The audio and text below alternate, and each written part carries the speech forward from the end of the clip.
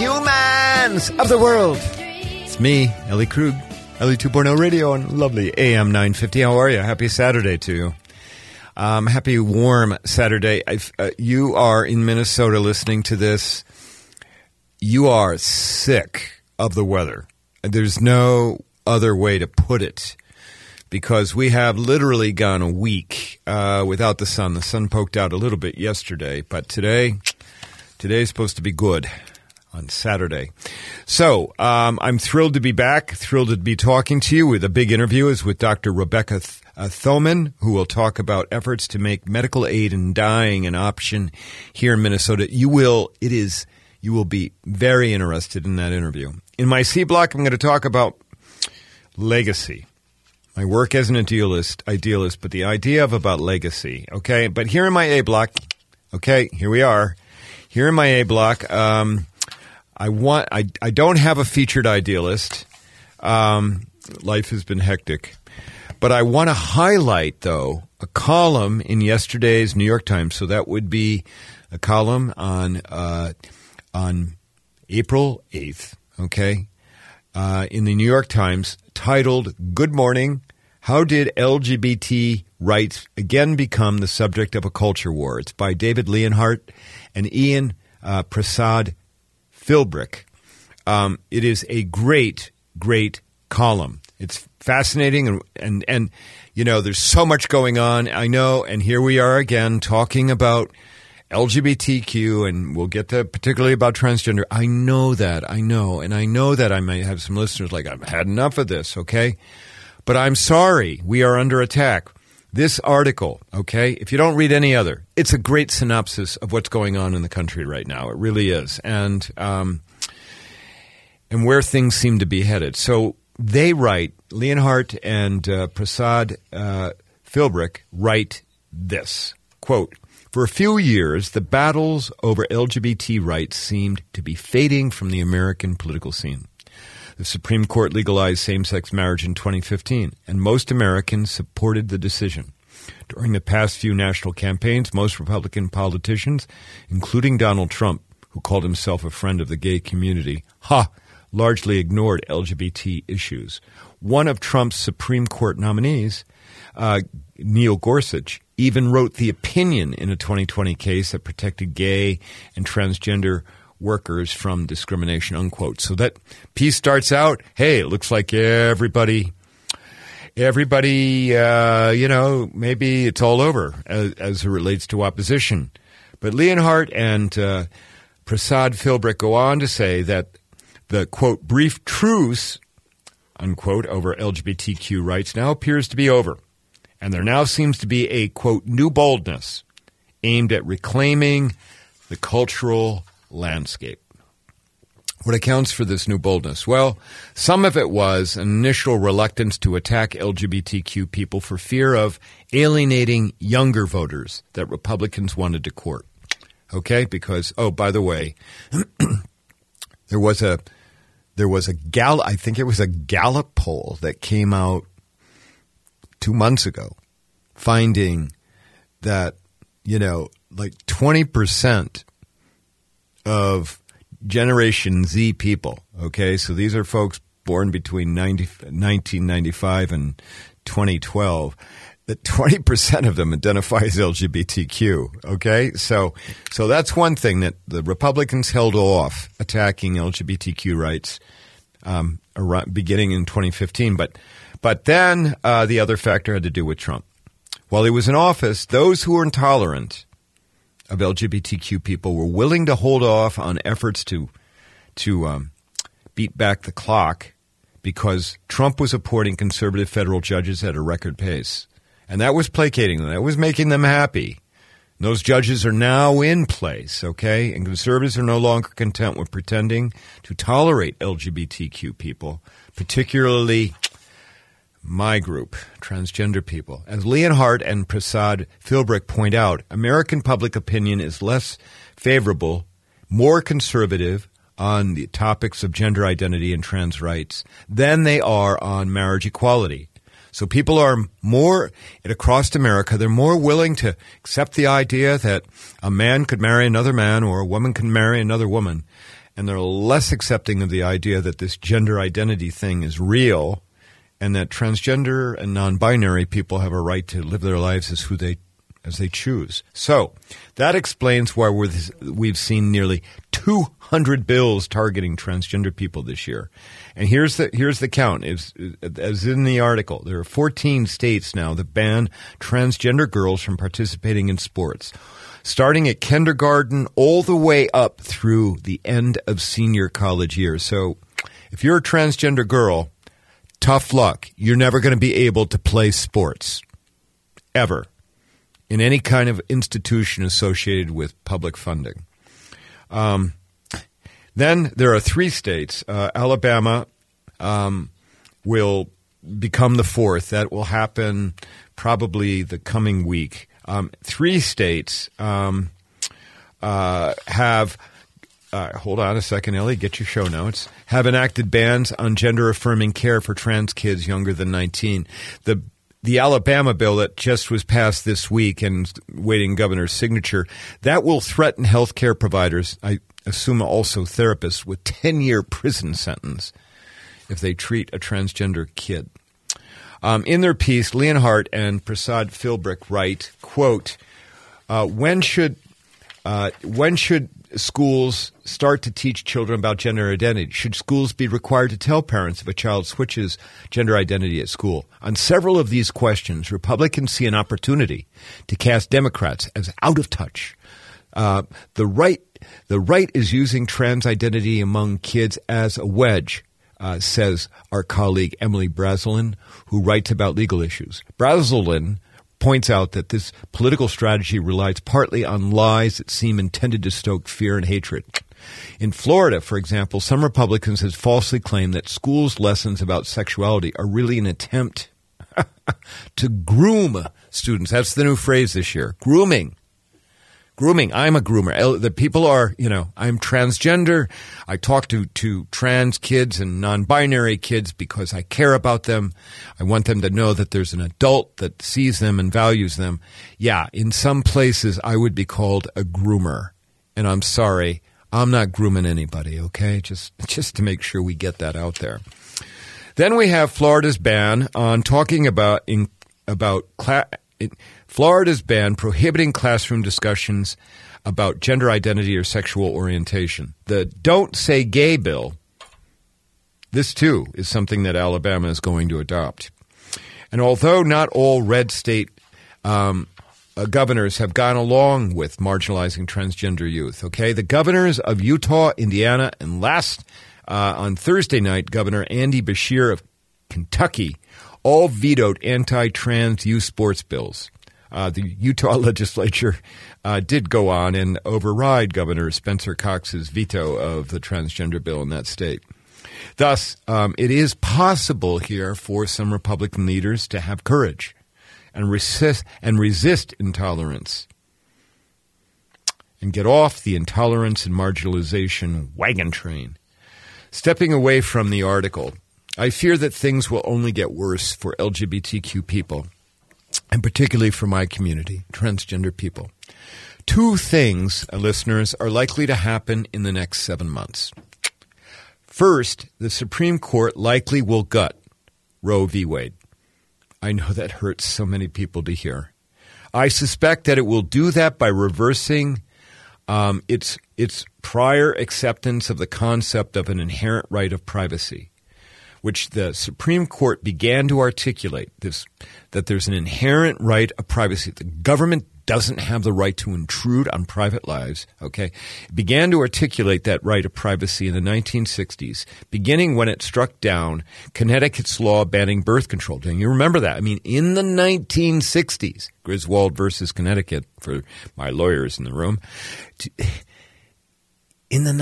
as recent as the mid-1960s, there were states that said women could not get birth control. They're illegal to prescribe birth control for women. Okay? So beginning in the 60s, the Supreme Court starts to recognize this right to privacy. It went on later on in 1967 in Loving versus Virginia to hold that interracial marriage, that laws against that were unconstitutional, okay? And then went on the right of abortion, that Roe v. Wade is tied directly to this right of privacy, that the state doesn't have the right to intrude on a woman's life until a certain point when the fetus becomes viable. And then the right to sexual privacy, such as banning anti-sodomy laws that targeted gay men and women. That's Lawrence v. Texas. That law came down in the 1990s. And then finally, marriage equality in 2015. Marriage equality based on the concept that people have the right, okay, to live their lives privately, absent some compelling state interest. So once the Supreme Court declares that there is no inherent right to privacy in the United States Constitution, then we're back to relying on state rights. And at present, only 24 states have laws protecting LGBTQ people. The second thing that I anticipate occurring over the next several months is that conservative Republicans will sweep the midterms, both in the Senate and in the House. And with that, look for dozens of bills aimed at erasing any federal rights protecting LGBTQ people, like Title VII, which the Supreme Court cited in 2020 as the basis to prohibit employment discrimination against LGBTQ people. I can see a Republican majority in the House and Senate introducing bills to override that decision by specifically saying that Title VII, okay, does not protect LGBTQ people, putting it into Title VII. I can see that happening. And then I see, of course, President Joe vetoing that. But they very well could have the majorities to override the veto, just like what happened in Utah. None of this is at all good. None at all. Okay, go check out Leonhardt's and Prasad's Philbrick's article in the New York Times. Okay, that was the New York Times yesterday, titled "Good Morning: How Did LGBT Rights Become the Subject of a Culture War?" Again, become the subject of a culture war. Okay, thanks.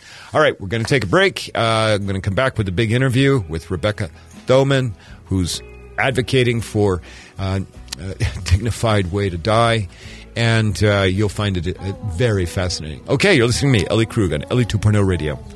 Hi. I want to take the breath.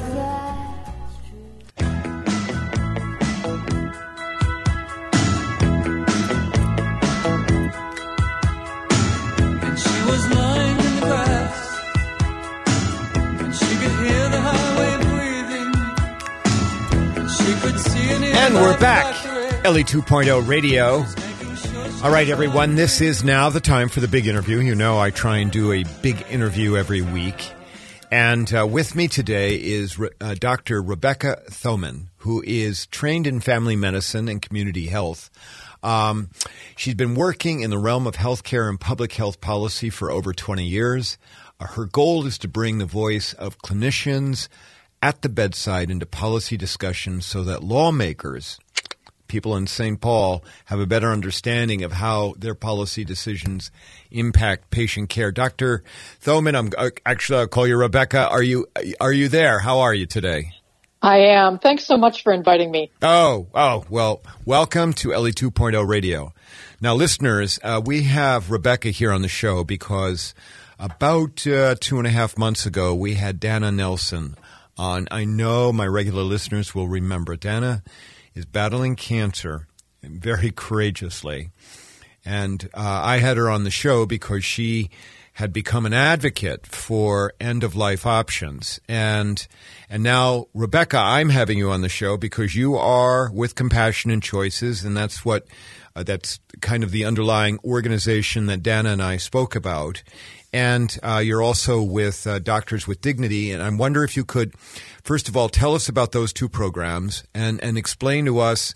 I'm going to just kind of give you the Hail Mary. Explain to us what's going on in Minnesota right now relative to end-of-life choice care options? Sure. Well, thank you so much. Compassion and Choices is a national nonprofit. Our mission is to improve care, expand options, and empower everyone to chart their own end-of-life journey. We have staff in half the states across the country, and we work in a number of arenas. We do a lot of education and providing resources around end-of-life planning. We have a legal department. We also have an advocacy department, of which I am involved. And our advocacy, we do some federal advocacy work, and then also at the state level, what we are trying to do is expand access to medical aid in dying, which is really like the very first Oregon Death with Dignity Act. And so that is a state-by-state campaign to allow residents of the state to have access to medical aid in dying. So Doctors for, and I'll talk more about what that is, and Doctors for Dignity is an initiative of compassion and choices, and we are a community of physicians. We support a full range of end-of-life options for our patients, including medical aid in dying, and we also work to reduce healthcare disparities at the end of life. Okay. All right. Well, great. Thank you for that really great comprehensive overview. So Compassion and Choices, national organization, but it has, Minnesota chapter for lack of a better phrase. What's going on in Minnesota? Tell us about that as it relates to medical aid in dying. Well, we're continuing our efforts that have actually started back in 2015 to introduce legislation that would authorize medical aid in dying. So if you think of death with dignity, that's sometimes used as an equal phrase, but medical aid in dying is a very specific clinical practice, and it allows patients who are terminally ill with 6 months or less to live, who also have full decision-making capacity and are adults, the option to ask for and receive a medication that they could then self-ingest for a peaceful death. There's also a process that's in the law which requires 2 separate physicians to evaluate the patient for them to get a whole series of disclosures about all their end-of-life options, and a full assessment to be sure that they have capacity, et cetera. So there are some safeguards built into the law. And it is currently available in 10 states and the District of Columbia. So about 22% of residents of this country have access to medical aid in dying at the end of life. And we have a lot of information about how the laws have worked in other states. Oregon, of course, has had the law since 1997, so 24 years of information and data. And it's very clear that the law is working as designed in many ways. So, for example, who's using medical aid in dying? Primarily, the number one diagnosis is people with end-stage cancer, like Dana. People who are clearly have full cognitive capacity, but they are suffering, they're in pain, and they have just decided that they don't want to go through these final weeks or days of suffering and would prefer to take a medication that will allow them to go to sleep peacefully. They're with their families, gathered around. They can say their goodbyes and have a peaceful exit. And most of the patients who opt for this also are in hospice care, so they are receiving maximum comfort care. So it's not something that is just decided rashly. It is not something that's given to you the day you get your diagnosis. Right. These are folks really who, like Dana, they want to live. And they're getting maximum treatment. But when they get to the point where the treatment is no longer helpful, then they want this option. And then the second largest group who use this are people with neurodegenerative disorders like ALS, for whom we do not have a very peaceful way for them to end their lives. So they would have this option as long as they maintain the capacity to swallow, then they could choose medical aid in dying. Okay. These are... as a matter of fact, just this week, I spoke with a classmate from high school who's dying of cancer. He's in hospice care, and I mean, there's a lot of course, and we have a lot of listeners who understand about the suffering from family members or dear friends.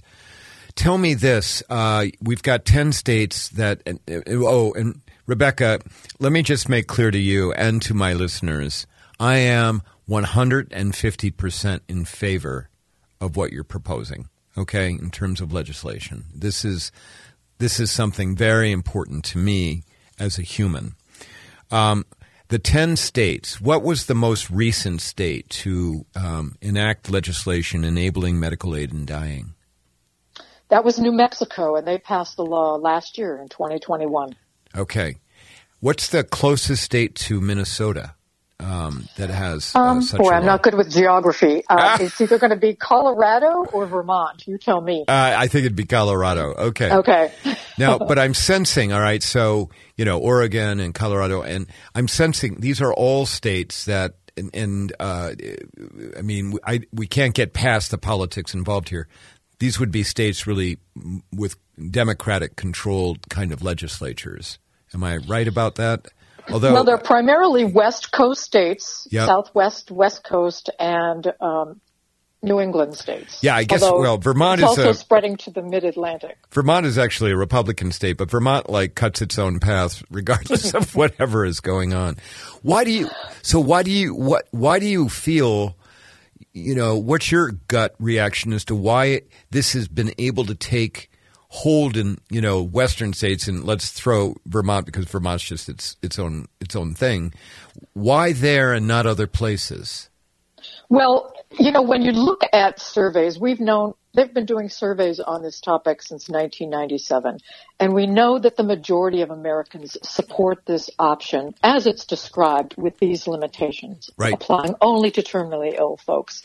We know the majority of people in Minnesota support this. We've had a Minnesota survey, and it cuts across geography, age, and religion and political background. So all major political party affiliates support medical aid in dying. So it really is a nonpartisan issue. And my example of this is the law passed in Colorado in 2016 by a ballot initiative. Remember the election of 2016? So we had right. two candidates for president. One got 43% of the vote. One got 44% of the vote. The ballot initiative got 68% of the vote. So we know that this cuts across politics. However, with so many other things that the majority of people support, when it gets into the legislature, it can become divisive. But what makes a difference? And also, in almost every state where this has passed through their legislature, it has been done with bipartisan support. So the thing that really is important here is that lawmakers need to hear from people to know that this is important. It's tough because so many of our advocates are people who either are facing a terminal illness or family members of loved ones who right. suffered. And, it's not kind of the top of mind issue for people like climate changes. But the more we can get people talking to their lawmakers about why this is important, the more we can nudge them into action. And it's always the personal stories like Dana, who shared her personal yep. experience. That's really what changes the hearts and minds of lawmakers. And, they're all human and they're all feeling people. And I think the more we talk to them about this, the more they're going to understand the need for it. Well, so let's specifically talk about Minnesota. I mean, last year there was a bill introduced into both the House and the Senate. And it died last year. Was it reintroduced this year, or did you not get the support to even get it introduced? Well, the legislature is on a 2-year cycle, a biennium. And so the bills have been introduced, the same very similar version of the bill has been introduced every year since 2015. So 15, 17, 19, 21. And the same two lawmakers have done the introduction, which is Senator Chris Eaton, who is a nurse from Brooklyn Center, and Representative Mike Freiberg, who's a public health law attorney from Golden Valley. And these two have really been the champions. They've introduced it every year. We've managed to have, over that period of time, there have been 3 public hearings on the bill, all in health committees, and those have been done in 2015 and 16. There was a hearing. Again, we had one in 2019. COVID has had an impact in a couple of ways. It's interesting how it's sliced both ways. One is all the attention has been into dealing with the pandemic, and so many other issues have fallen down. Right. Down. But it's also really raised awareness for people about how difficult and painful dying can be. And so in some ways, it's really increased people's awareness of their need to plan and their desire to have options. So the bill was introduced, like you said, last year. It did not get a hearing. Part of that has to do with the fact that there are so many other things, so little time, which is why we need to increase the urgency of this, because, several of my really strong advocates have died without having this option, and they suffered, and it was not the way that they chose to die. So, it's a matter of making it an urgent issue. Did any of your advocates take their own life? Well, what they did was they ended up stopping eating and drinking.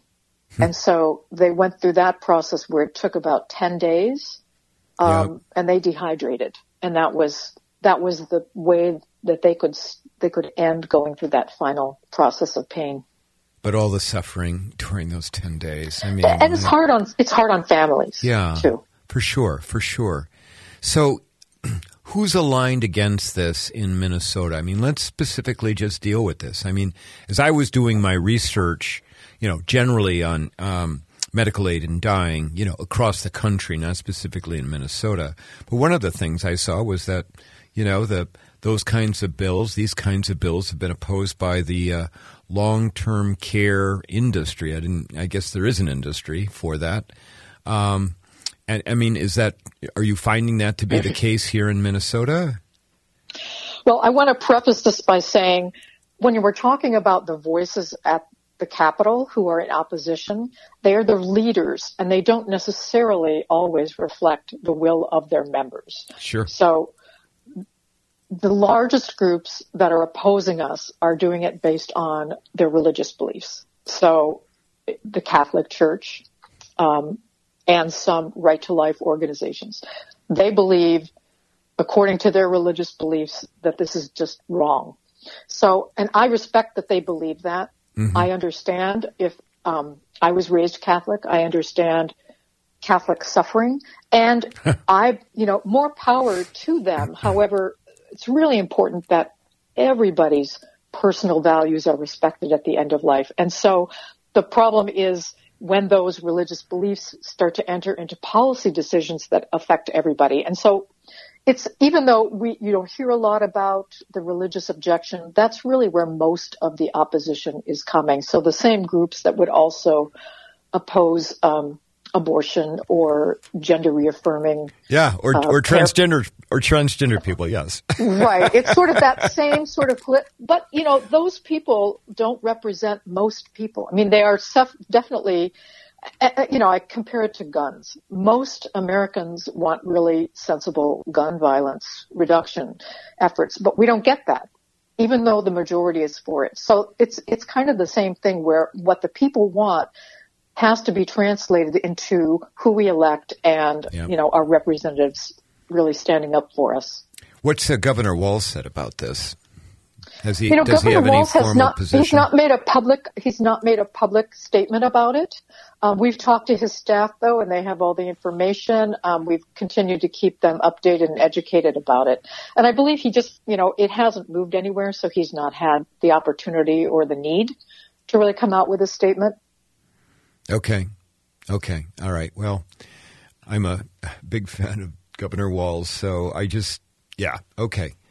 Well, so Rebecca, let's just sort of pivot here a little bit, all right? And I'd like to talk about you a little bit, okay? Because you started a career in as a doctor and in medicine and the broader range of public health. What caused you to pivot to do this type of work, this kind of advocacy work? And then I'll just throw it in because all my guests get this question. Do you consider yourself an idealist? And if so, why? So I know, a very broad question, but I think you can handle it. I think, my training in medicine, I saw a lot of problems. And in medicine and as physicians, we're dealing with people one-on-one. And for me, there were underlying system problems that were creating terrible situations for patients, and I was frustrated having to just do it over and over and over again. And I think that's what motivated me to move up to the policy level where I could have an impact. And so I've worked on issues like tobacco control. That's a big one where, 2/3 of the cancers that we suffer in this country are due to smoking and bad nutrition and poor physical activity. So there's so much about our behavior, and so much of our behavior is rooted in policy, that's kind of what got me more interested in policy rather than simple one-on-one patient care.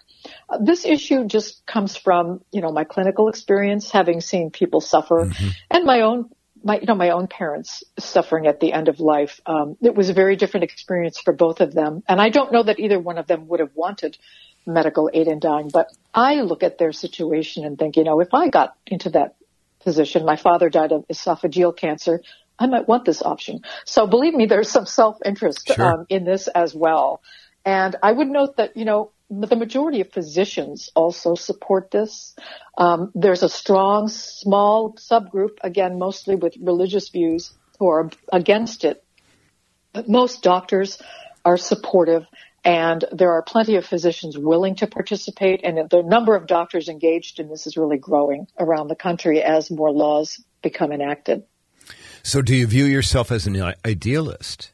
And I define idealist as somebody working to change the world for the better. I hadn't thought of it in those terms, but, for me, it's like when I see something that needs to change, I'm like a type A personality. I just got to keep doing it.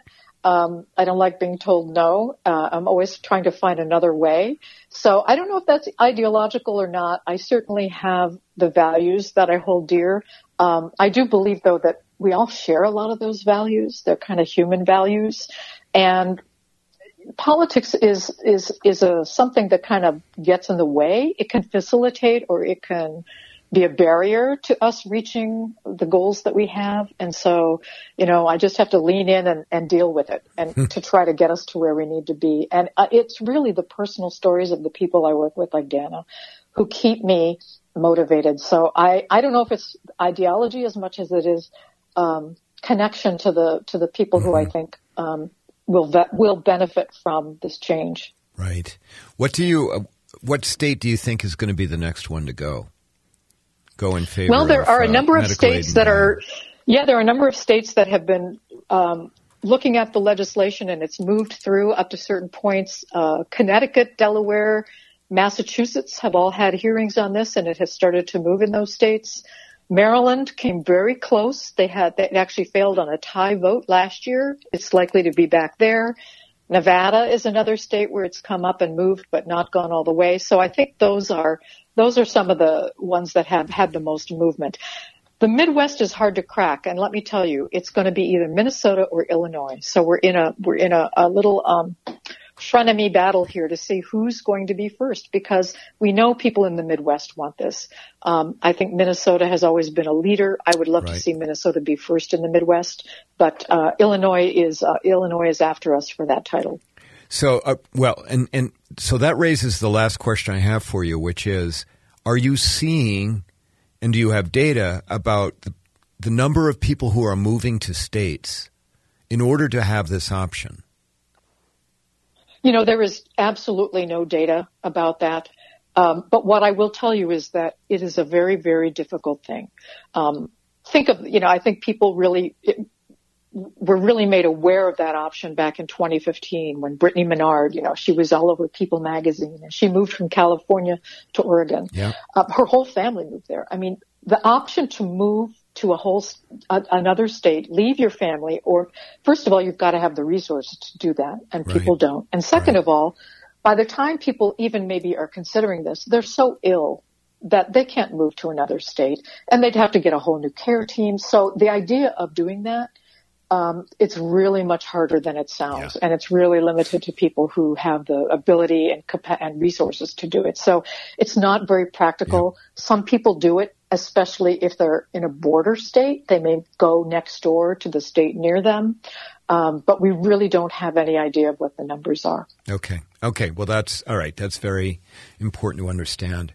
Well, listen, Rebecca, it has been wonderful to talk to you, and I really, really want to let you know I appreciate the work that you're doing around medical aid in dying. Thank you so very much for doing it. Can I give our website before I go? Oh, my gosh. By all means, let's do that for sure. And if people want to donate, tell them how to do it. compassionandchoices.org/Minnesota, if you want to see the Minnesota information. compassionandchoices.org/donate, if you'd like to make a contribution. Great. Okay. All right. Well, listeners, please consider this, okay? Thank you, Ellie. Oh, you're welcome. Rebecca, thanks so very much for being on Ellie 2.0, and keep up the good work. Hang in there. If we get it passed, I'm going to have you back, okay? All right. Awesome. Thank you. Okay, great. All right, listeners, we've been speaking to Dr. Rebecca Thoman, who is with compassionandchoices.org and pushing for medical aid in dying. When we come back from our break, I'll give you my C block. Thanks.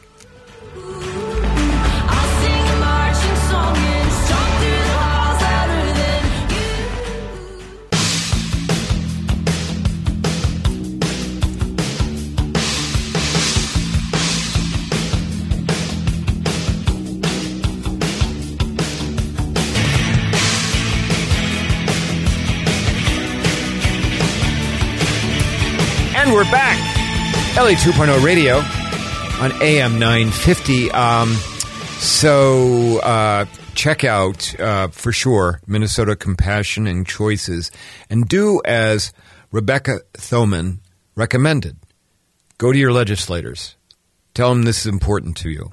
Tell them that they need to get this ball rolling. They need to get this pushed. Please. Please, and support the organization if you can, if you want to do a donation. So, all right, C Block here.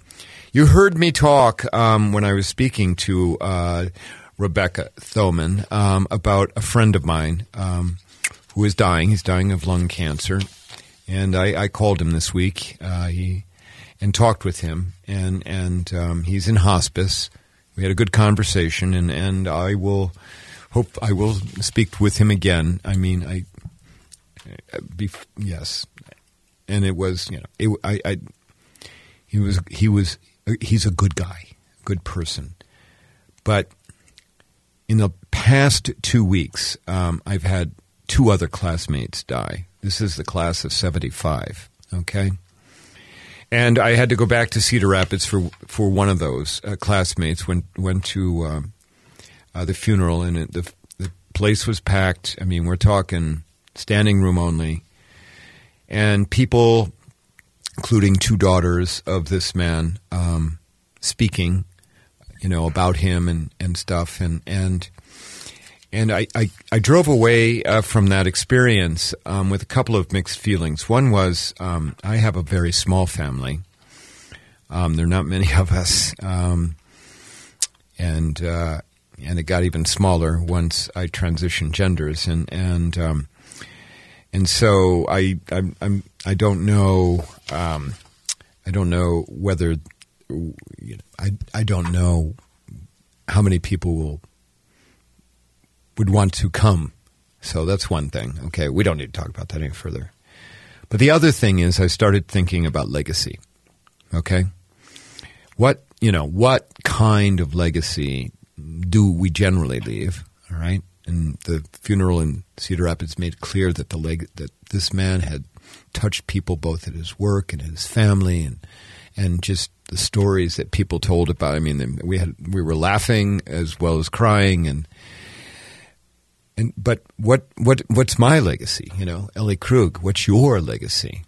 And it got so deep for me to have to think about that. I mean, I turned the radio off in the car and back from Cedar Rapids and started talking to myself. And then I've been doing some journaling since then because, I'm 65. Who knows, right? And I've concluded that my legacy is my words. For the most part, idealistic words, but the words that you're hearing right now, I don't know whether this podcast will remain after Ellie Krug is no longer on this earth. I don't know, but YouTube will have a lot of the videos of when we tape the show. But, there's my book out there and columns for Lavender and Lavender Magazine and Minnesota Women's Press. I mean, by my guess, there's probably 250, 300,000, maybe even more than that of my words printed in the world that people can access. And then there are interviews of me and all of that stuff. And I don't tell you this to make me seem like important or for aggrandizement or anything like that. I share that because to me it is important that I would have rippled to others.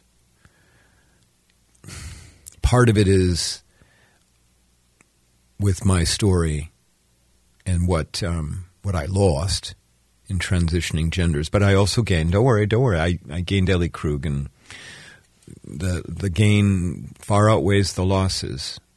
But nonetheless, I need to make some kind of sense out of all of that loss, and that's partly why I do my work. But it's also about rippling and hoping that maybe in some way what words you've used, or maybe the example you've provided by words or actions, may have made a difference to someone else, maybe may have helped them in a tough patch, may have inspired them to go on when otherwise maybe they might have had more difficulty going on. I don't know. But for me, that kind of legacy is incredibly important. It is. My goal is to stick around for a lot longer because, listeners, there is so much I am trying to do right now. In the last month, I have talked to 5 groups of young humans who identify as LGBTQ through their schools at their gender and sexuality aligned. 5 groups. It's the most rewarding work that I could possibly do. I want to do more of that work. But at any rate, I hope that this was not too heavy. Okay? Of course, if you get Ellie Krug on the radio, you never know what you're going to get, but you know one thing that you will get, and that's heart. You will always get that from me. You'll also get a good dose of authenticity. Okay, that's the end of the show. I've got to do a big thanks to my producer, Brett Johnson, who had to do a little bit mouth today. Big thanks to Chad Larson, who runs this place, who lets this show be here. And I'm very, very thankful for that. And to you, my listeners, I'm totally thankful because you tune in all the time. I'm getting more and more people are listening to podcasts, and more people are, I'm getting people writing to me and saying they appreciate what we do. And so thank you. Now, between now and you hear my voice next, go out, do something good, have some compassion for others and for yourself, and make the world a little bit better. Will ya? Take care. Bye-bye.